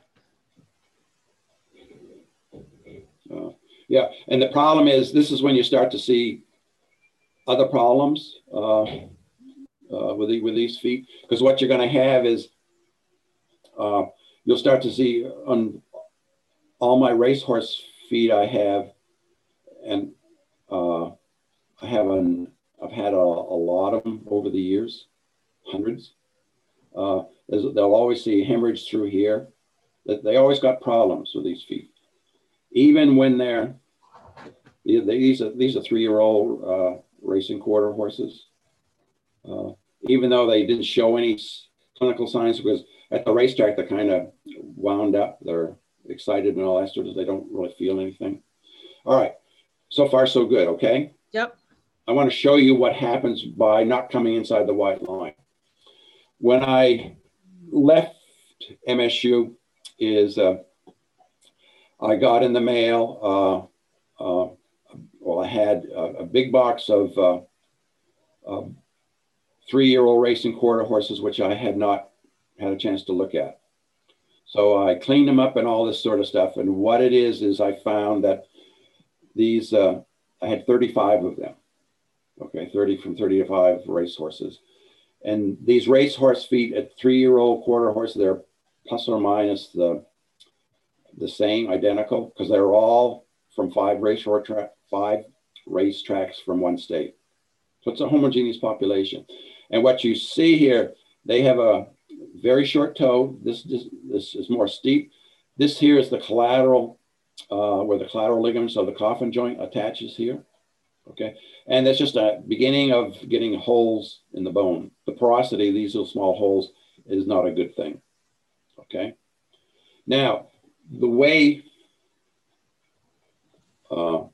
we trim is the sole is here, the white line is here. Most people will they'll either trim it out here, or sometimes they'll bevel, but they'll bevel at this hoof wall white line junction. Okay. That's yes, right? Yep. Yeah. All right. What it is I told you that this hoof wall is growing down from the cornet down to the ground, but it's also growing out from the bars this way. Yep. So what's going to happen if you continually do it? This toe is going to continue to get longer, depending on how frequently you do this. If you got a question? Well, I'm just thinking that the white line you can see here in this toe, if somebody keeps trimming and they don't want to go inside the white line is advancing because the toe and the sole is advancing. The whole, right. And what that's, all right. Since you brought it up, I'll go one step further. If you trim infrequently, if you're trying to save money with your trimmer, and you trim it 5, 6, 7, 8 weeks, this toe is going to get longer. Where's the arrow? All right, this toe is going to get longer. Okay, and if you put shoes on, you want to save money. You remove the shoes every, I don't know, 8, 9, 10, whatever it is. The toe gets even longer. Right. Okay. And so what has happened? This coffin bone is going to react to that. Not only the hoof, but the coffin bone is going to react to that. Okay. Yes. Yeah. This you should be thinking here. Okay. Okay. So, all right. So what you see here, all right, these are 3-year-old racing quarter. I had 35 feet. And what I did with these, I got the bones, navicular bone, P2 and P1, all this sort of stuff. And I started measuring, and I'll show you where the DDFT comes down and attaches to the semilunar line. And from the end of the semilunar line, which is underneath here, to the tip of the coffin bone, in these 35 feet, they were all the same. There was 31 plus or minus a fraction of a millimeter. All right. Plus or minus, it's a fraction of a millimeter. They're all pretty constant. They're the same width. Yep. Okay. What happens though is, this here, when you look at an older quarter horse, same width, same foot, same size. What you see is this angle here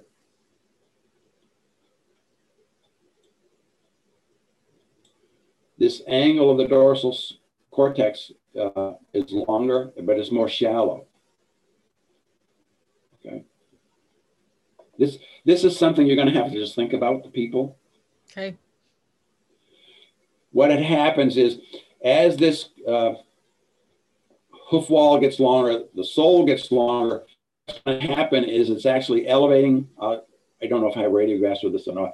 You actually see the periosteum is being pulled off for this bone. You've all seen the slipper toes on radiographs. Yep. Everyone knows what the slipper toe. But unfortunately, where this is, the periosteum comes down, and where it's pulled off, okay, I'll just say it goes out this way. Bone is being proliferating, and it fills in from the top of that periosteum to the bone. The key is it fills in. Then after 6 months to a year, if you take another radiograph, this slipper toe is gone. It's no longer there. You no longer see that J-shaped part of the hoof coffin bone. But what it is, you see the coffin bone, but it's out here further. It's elongated. So the coffin bone keeps laying down more bone as the periosteum is being pulled, and so the angle keeps changing. Right. Right. That's what you see. You can see that slipper toe on that coffin bone in the teenage quarter horse. Pretty sure. You'll be able to see it. This has got something. These are feet that died at a racetrack. So he had a fracture here. That's kind of. But yes, I have seen one racehorse that had laminitis and it rotated, and he raced and died. Okay. So what happens is when this grows out this way, it elongates. Okay, it's being filled in, but it means the key here, and this is, to me, it's so fascinating, that all of this bone is responding to the change in the biomechanics. The entire coffin bone starts to remodel to this increased length of the toe. Wow. Okay, yep. Just shake your head, yes. Yes. Okay. What you see here is we see this collateral ligament here of the coffin joint. Yeah. See where it is here on these 3-year-olds? Yep. That is remodeling too. So the whole foot the coffin bone is getting longer. Yep. You see where it is? It's moving forward. And at the same time, this palmar process is starting to go backwards. It's trying to balance itself. Right. And when all this remodeling is going on, the coffin bone is becoming less dense. Right. Okay. Now, this here, this is why I go to, I'm part of a school in Sweden too, but this is kind of what I love going there, because where I go, they use standard breds. And what they do, they try to get the toe longer faster, so they don't get out of their sulky gait pace and all that sort of stuff. And so what you see, this increase in length of the toe, you see it much sooner than you do in the racing quarter horses. Wow. And again, and what you see here is when I think I have everyone's together, or you see this here, this angle here, I think there's a 7-degree difference. These are the, do with PowerPoint and that sort of stuff. So this toe, well, this is the racing standard. The toe is longer here than it is here, even the same age, because they really actually tried to extend the length of the coffin bone. But what you see here, it becomes very porous. The bone becomes very porous because, just put that aside. We'll get to that in a second. All right. So, but the main thing is the foot doesn't increase in width, but the toe gets longer. And the palmar process will start to elongate out this way. So somebody's asking if the bone is remodeled, what can you do? Do you just need to honor the changes, or can it remodel back? It remodels. And that's kind of,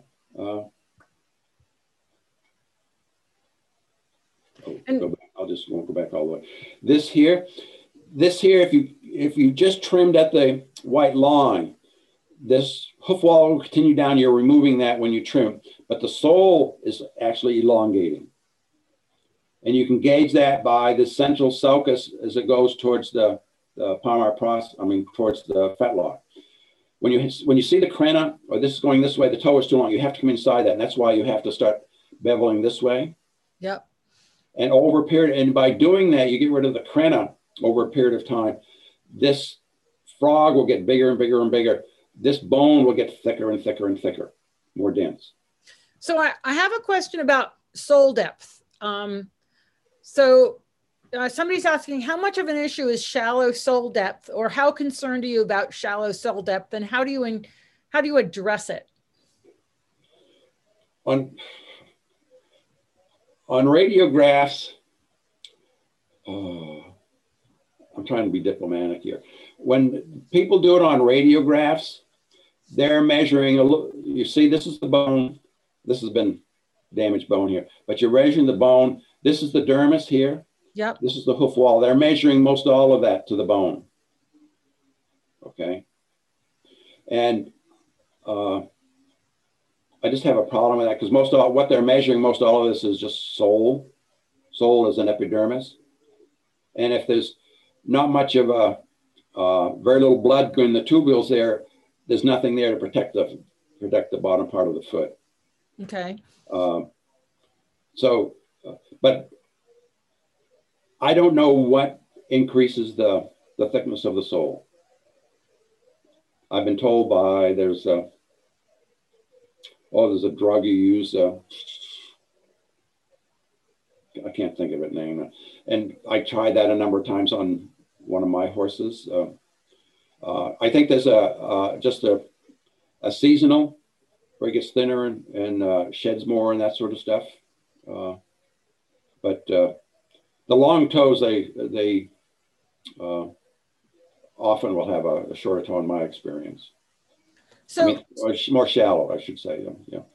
So is sole depth, do you think it's more of a genetic component then versus structure, I think it's environmental structure, what the horse is doing, the trimmer, environment moving and all that sort of stuff.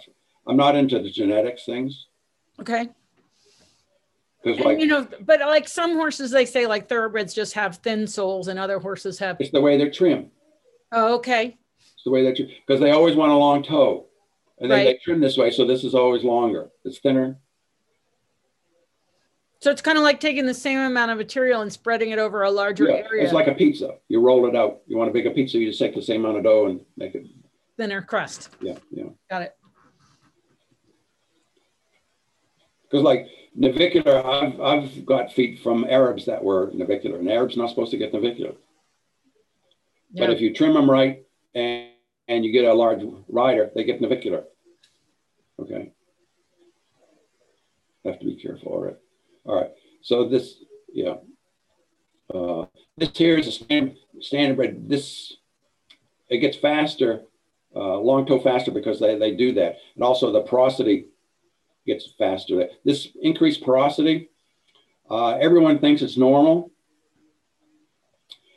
I don't want it on my horse. It's kind of like you don't want it on your bones and that sort of stuff because it means there's less bone there. It's setting up for problems down the road. This is what I was trying to show. This is a 3-year-old quarter horse. This collateral dip where the collateral ligaments are, that's further back. Then this is a 4 or 5-year-old standard bred. It's further forward, but it's because the toe is being elongated already. The same age there because they trim these feet so they get long fast because that way their gait they won't break stride when they're racing. But at the same time, they're making the coffin bone more osteoporotic. Okay. Yep. And so this here, just to show, this is a standard bred. This is a quarter horse. This is a quarter, but this is a teenage quarter horse. And you see the angle? Yep. They're different. And they're the same width. The width hasn't changed. But what you see is this here, and again, it's the neat thing is the entire foot is remodeling. This collateral ligament is going forward. See, it's even further. It's up underneath the caudal part of this extensor process, the front part of it. And you see all this stuff back here. It's happening. Okay. Which is just kind of, it's just, wow, that's my expression. I can't imagine we're doing this to horses. But we do a lot of things to horses. Okay. Oh, and with this here, when you start to see this, not only you get, I'll show you the remodeling. All of my navicular, this distance from the semilunar line to the tip of P3, where I mentioned these horses here, this three-year-old quarter horses, they're all 31 plus or minus, it's a fraction of 31 millimeters plus or minus something. This 3-year-old standard braids are the same, but as they get older, this gets longer. All my navicular horses, this is a navicular horse, all my navicular horses, it was between 40 and over 50 millimeters between where the DDFT attaches to the tip of the coffin bone. They had a real long coffin bone. Did that cause calcification of the DDFT, just that kind of strain? It's part of it is that, but the biomechanics were see I see here's the semilunar line where the DDFT is. That is what I was measuring on these bones. And you can measure it on radiographs. But what happens is just it's not the pull, but the biomechanics is changing. Because what it is when you see in this 3-year-old, the digital cushion is not that bad. You start to see effects, but because the toe is getting longer. But as this toe gets longer, this bone will get longer. This you can actually see some of these fascia here. They're destroyed. So the biomechanics, I liken it to the foot being hit by a hammer. Okay. And it's just destroyed. So the ability to dissipate energy, support itself, and everything kind of goes out the window as they get older. So by the time you get to be a teenage horse, the digital cushion is nothing. But I mentioned too the myxoid cells, MYXOID. Yep. If you start to bevel the toe, you can shorten. You will change this. It'll take time because the bone has got to remodel, but the frog will get bigger and better. So the fascinating thing is how much the foot can actually try and heal itself due to those myxoid cells. If we just take the stress off. It really does a pretty good job because these myxoid cells are here where the arrow is. Okay. You don't see them here. Or there are very few. You don't see them here. That's why with laminitis, you get more scar tissue and that sort of stuff. But there's other things happening there too. I'm starting to find out. That's the beauty of being hunkered down. I have time to look at sections. It's just kind of, wow. I just turn the radio on to classical music and it's just me and my cat. Yep. That's cool. Okay. So again, to go back, when you have this here, you're loading the hoof wall, all of this stuff, the frog and everything starts to atrophy. So it starts to go bad and that's it. But also with the shoe on a firm surface, they've actually shown the vibration gets very high. It skyrockets, okay? And that causes constriction of vessels and all this sort of stuff. So there's a lot of things happening. And so this is from Dr. Pollitt's book, the suspensory apparatus of the distal phalanx. Those are those connective tissues that go from the hoof wall lamina to the coffin bone. And that's kind of their argument they use when you have the shoe on. That's what is actually suspending the coffin bone. These connected, it's probably the dermis and all that sort of, it's actually suspending the horse inside this hoof wall here. Okay. And so this is kind of what you see here. This is a horse. You see how porous this is? Yeah. Okay. This here is I forget, this is either a 17 or 25-year-old Tennessee Walker that was barefoot the last 10 years. These big holes here are actually blood vessels. But you see, it's a rounded edge. There's not many holes there. Right. pores.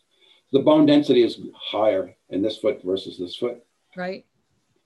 And if you, this here is, we did this, I work with some engineers, human engineers, and what they did is they defined an element model, and we loaded the hoof wall here on their model. That's what the blue is.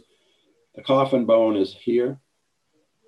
Yep. And the conclusion was that in this part of the bone here, this is the hoof, you loaded this here, the hoof wall, bone, they're saying bone is being lost in this part of the coffin. I'm just saying it's not being laid down. Okay. Okay, okay. And then this here is a slipper toe. This is kind of the long toe. This, you see the slipper toe. Yep. So the periosteum is being elevated way out here. So this is going to be filled in if you came back and took a radiograph 6-7 months later to a year. You wouldn't see that slipper toe. The toe would look pretty nice, but except if you measure from here to here, it'd be 2 or 3 millimeters longer. And that's by trimming to the white line.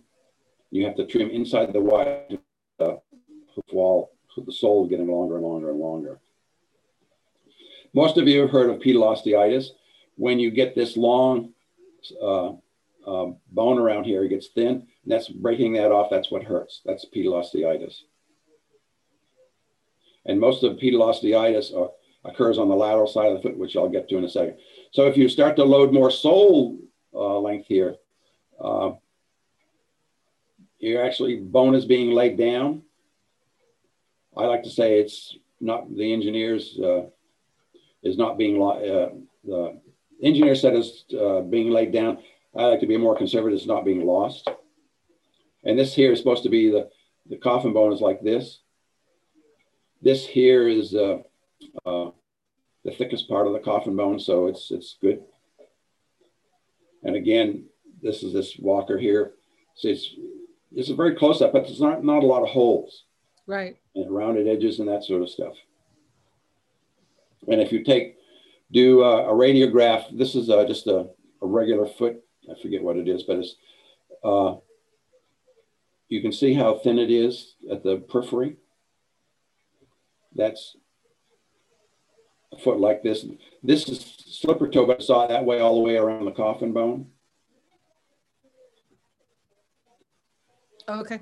And this is what you see here. This is a barefoot. It's actually a feral horse. See how dense the bone is? Same age. So basically, you took coffin bones from a slipper toe foot and a feral horse foot and had a CT scan done. And so what we're seeing is the bone density on each of the coffin bones. Is that right? Just yeah. This I don't know if this had a slipper toe, but that's just a normal foot. Normal okay. Domestic horse. Okay. On the left. Yeah. Yeah. And what it is and again, this gets back to what we've been saying, that if you take a foot and you have them on the left here, you have them stand on a cement surface. Go back to the Doppler ultrasound. Right. The pressures are at these 4 points are very high because you have a small surface area of loading the foot. And if you take that same foot and put it on like your hard rubber mat in the stall, yep, it's still quite hard, but it's not rock hard like a cement. The pressures get much less, and the reason for that is you're increasing the surface area on this hard rubber. That's why rubber mats, conformable surface, and everything like that are better. You get a better perfusion of the foot as opposed to hard surfaces. And that changes from footfall to footfall depending on what the horse is after.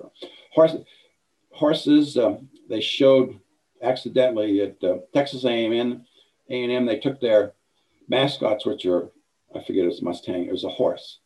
A lot of horses, and they put them on kept them on a cement paddock because it's easy to hose down and that sort of stuff. And they all came down in the navicular, or most of them came down in the navicular after a few months.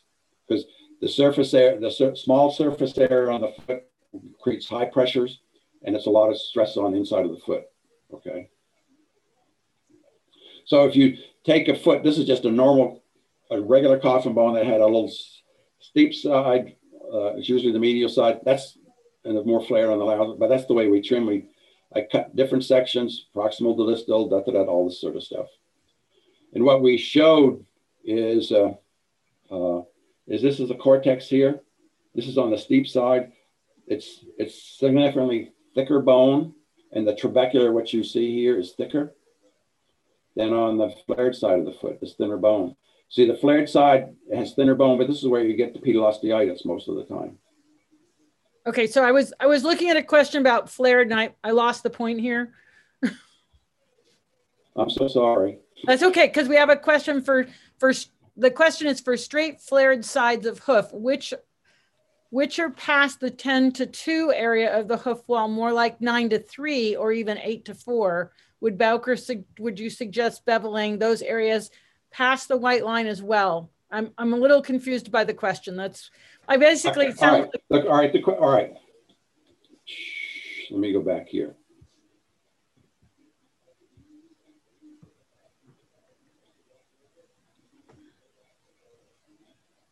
All right, this foot here. All right, say if you had the flared side was on the left one, and more steep here, and you were trying to get that more symmetrical. Yep, there we go. Arrows. Yeah. Okay. What you would do is you'd bevel. The best way to do it is bevel all the way around, just inside the white line. Initially you can just bevel at the hoof wall white line junction, and start to beveling inside the white line. To get more, you want to get more solar loading, so more of the load is going to be on the central part of the foot, or this. It's really this part here. Okay. Okay. And you'll notice that when you do that, the frog will come forward, central sulcus will get bigger, and all that sort of stuff. The foot will become much more symmetrical.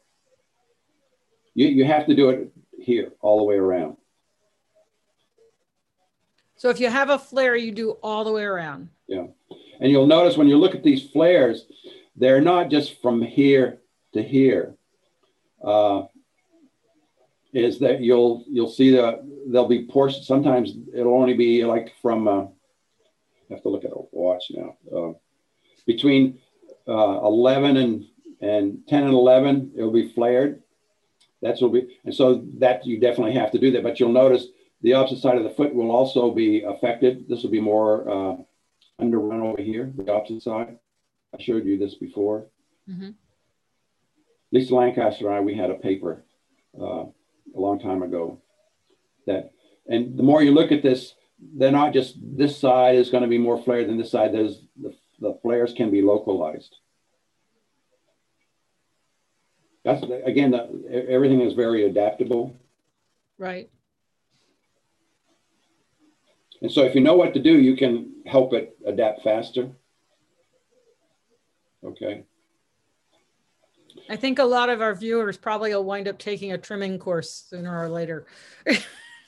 Well, it's easy to trim your foot, and especially if you know what is there, and if you're first starting in, just trim it a little bit on Monday, 2 or 3 swipes around, see what the horse does, and that sort of stuff.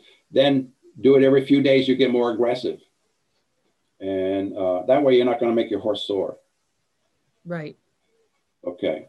All right. So this here is a 3-year-old racehorse. And we had a computer whiz who put these colors and all that sort of stuff. The purple is the least dense, the more porous bone. The red is the most dense in this racehorse foot. So this is the flared side of the foot. You see where the bone is least dense here. You see this little divot here? There's a little, at the toe, there was not a nail, but the part in the shoe. Yeah, toe clip. I can't think of it. But it puts pressure on the bone. When you put nails in, sometimes if you're too close, you may not make the horse sore quicken, but you'll be enough pressure such that this part of the foot will erode away.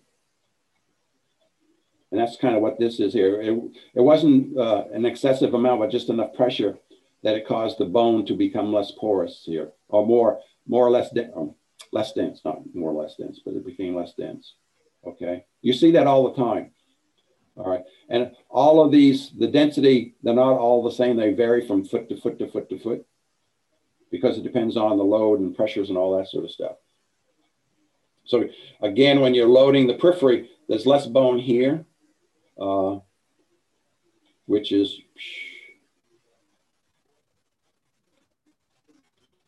this here is the strongest part of the bone. Okay. And so when you load the periphery, this gets thinner. Yeah. So what, all right, to go back, all right, so far so good? Yep. I know I'm skipping around trying to hurry here. This here, I want to back the suspensory apparatus. Yep. All right. What happens, this is where we get the pores. When you suspend the coffin bone, all right, the connective tissue has got to support the horse from the hoof wall or the connective tissue in the dermis. What it is, the fascia here start to migrate into the bone. Okay.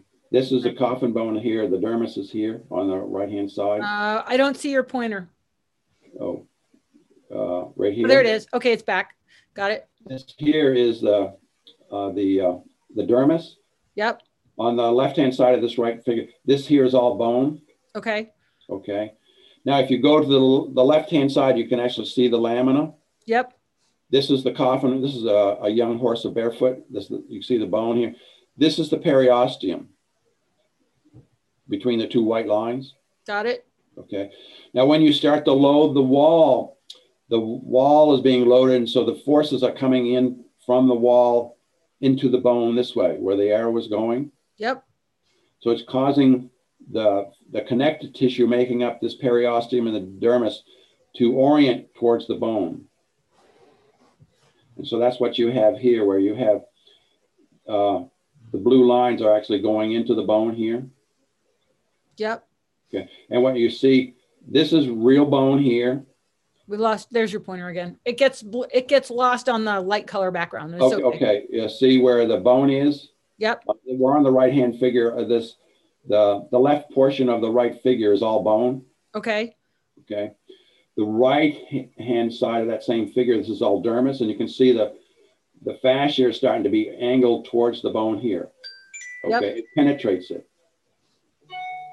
And when it does, I don't know, between the two, that's why I put the two white lines, between the two white lines, this bone changes from bone to connective tissue.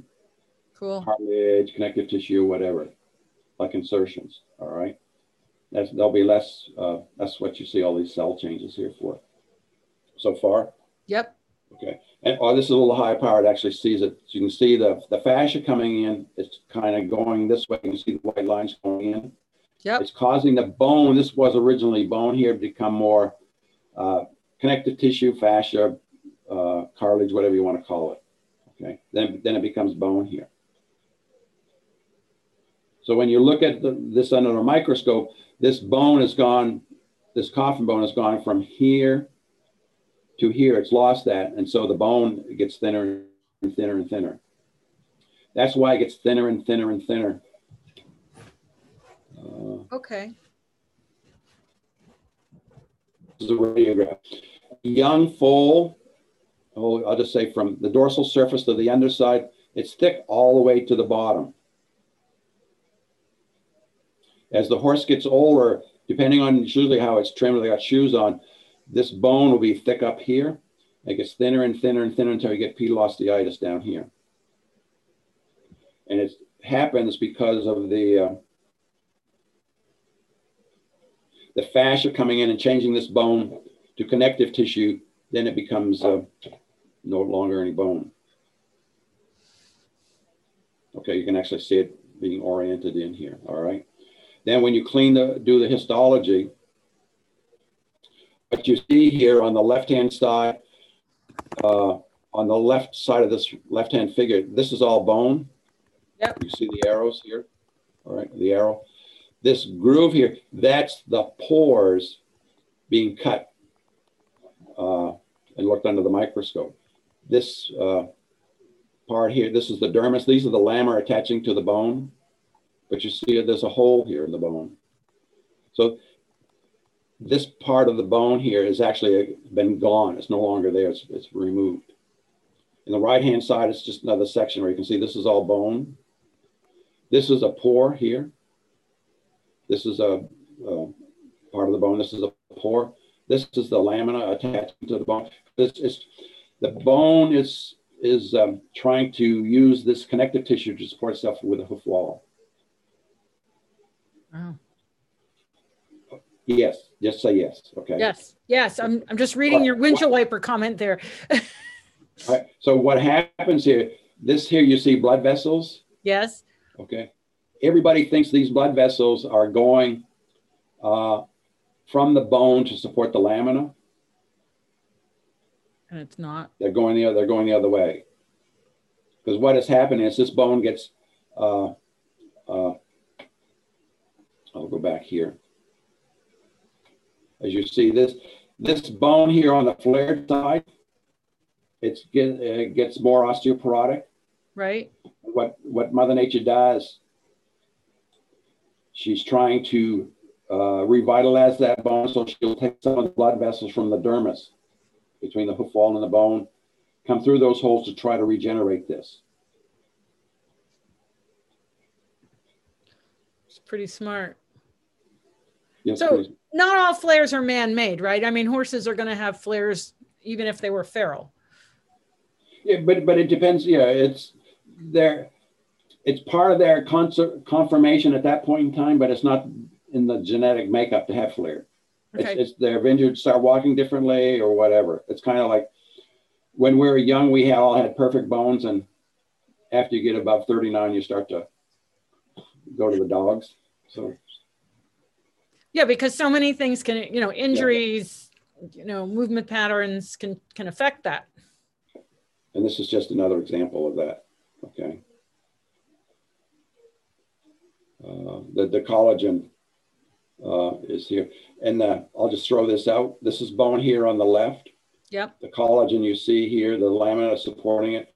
The more you support the hoof wall, the more you support the horse for the hoof wall, the collagen fibers, they start to hypertrophy. Okay. Which means, so between the bone and the coffin and the hoof wall, it becomes all connective tissue. It starts to squeeze the blood vessels. All right. And again, this bone here doesn't have, that's what I want my horse's bone to look like. I don't want them to look like this. And on an x-ray, it would show up as that really nice, dense white bone in the pictures you've showed us. Yeah. And if you go back here.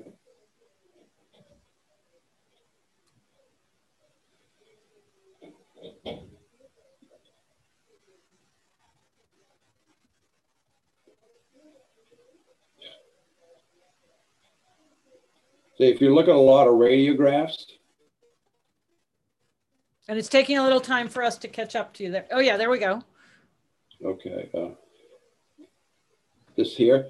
This is a radiograph of a shod foot. When you look at a lot of radiographs, if you got a real good bone density, this bone will be white. Yep. It'll almost be as dense as the nail.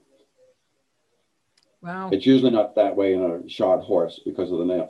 But what it is, when it becomes more gray, it becomes more porous. And if you have a good radiograph, you can actually see many of the holes. There'll be divots. It's usually here and distally, where the bone is being eroded away. It won't be thick. And if you look here, you see how white this is here? Yep. Down bottom, the sole. This here, you see this is irregular along here? Yep. Okay. That's what the porosity is. And right up here is usually where you have less bone density. It changes color. It's more gray. And that's when you start to get problems with these feet. See, that's all due to us. All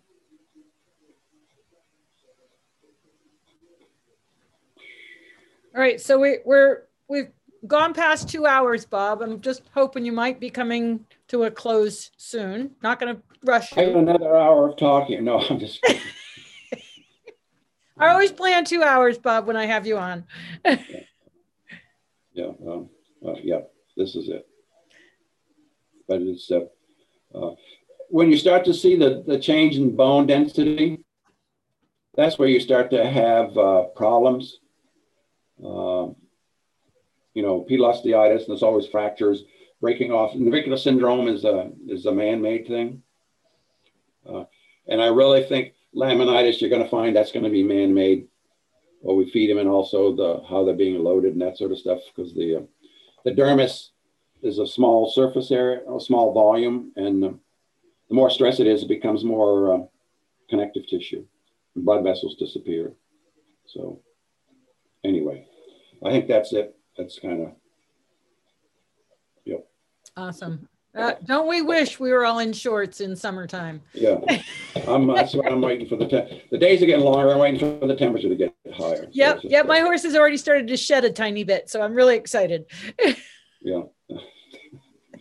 So well, that's it. Yeah. This is once again super fascinating. People have really enjoyed it. We've been having comments all the way along, and I just love when you get into the nerves and the sensor. Oh, yeah, no, the nerves are, without the nerves, you're a vegetable. Yeah, exactly. So I always get excited when you get there. I really appreciate you spending the time with us. I know you got a lot of other things you're working on. So I'm just really grateful that you no, it's fun. Yeah, it's fun. Yeah. And people really love it. I just want you to know that your webinar has been one of the most popular. It was the most popular for a really long time. Now it's number 2, but not far behind. So people are really getting a lot out of it. So thank you so much for spending. They can save their horses, from my perspective. Yeah.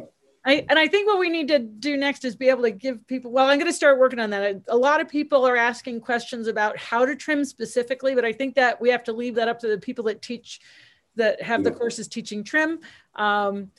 Because so many people I think now are getting interested in doing their own horses. And actually for me, that's been one of the best learning educational experiences I've ever had. If you go slow and don't, that's when you learn. Yeah. So thanks a lot, Bob. I hope spring comes soon to Michigan. Me too. All right. Take care. Be good. Thank you, guys. Bye. Bye-bye.